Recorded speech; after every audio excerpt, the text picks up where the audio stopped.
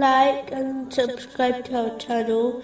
Leave your questions and feedback in the comments section. Enjoy the video.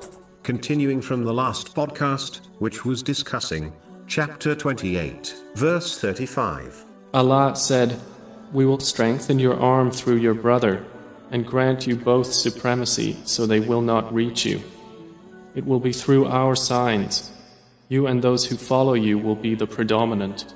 In a narration found in Sunan Abu Dawood, number 4297, the Holy Prophet Muhammad, peace and blessings be upon him, warned that a day would soon come when other nations would attack the Muslim nation, and even though they would be great in number, they would be deemed insignificant by the world. Allah, the Exalted, would remove the fear of Muslims from the hearts of the other nations. This would occur because of the Muslims' love for the material world and hatred for death. The companions, may Allah be pleased with them, were small in number, yet they overcame entire nations. Whereas the Muslims today are greater in number, yet have no social or political influence in the world. This is because the companions, may Allah be pleased with them, lived their lives according to the teachings of Islam, thereby favoring, preparing for the hereafter, over enjoying the lawful pleasures of this world. Whereas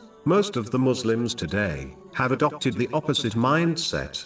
It is important to understand that the root of all sins is the love of the material world. This is because any sin which is committed is done out of love and desire for it. The material world can be split into four aspects: fame, fortune, authority, and one's social life, such as their relatives and friends. It is in the excess pursuit of these things which lead to sins, such as earning unlawful wealth out of love for fortune.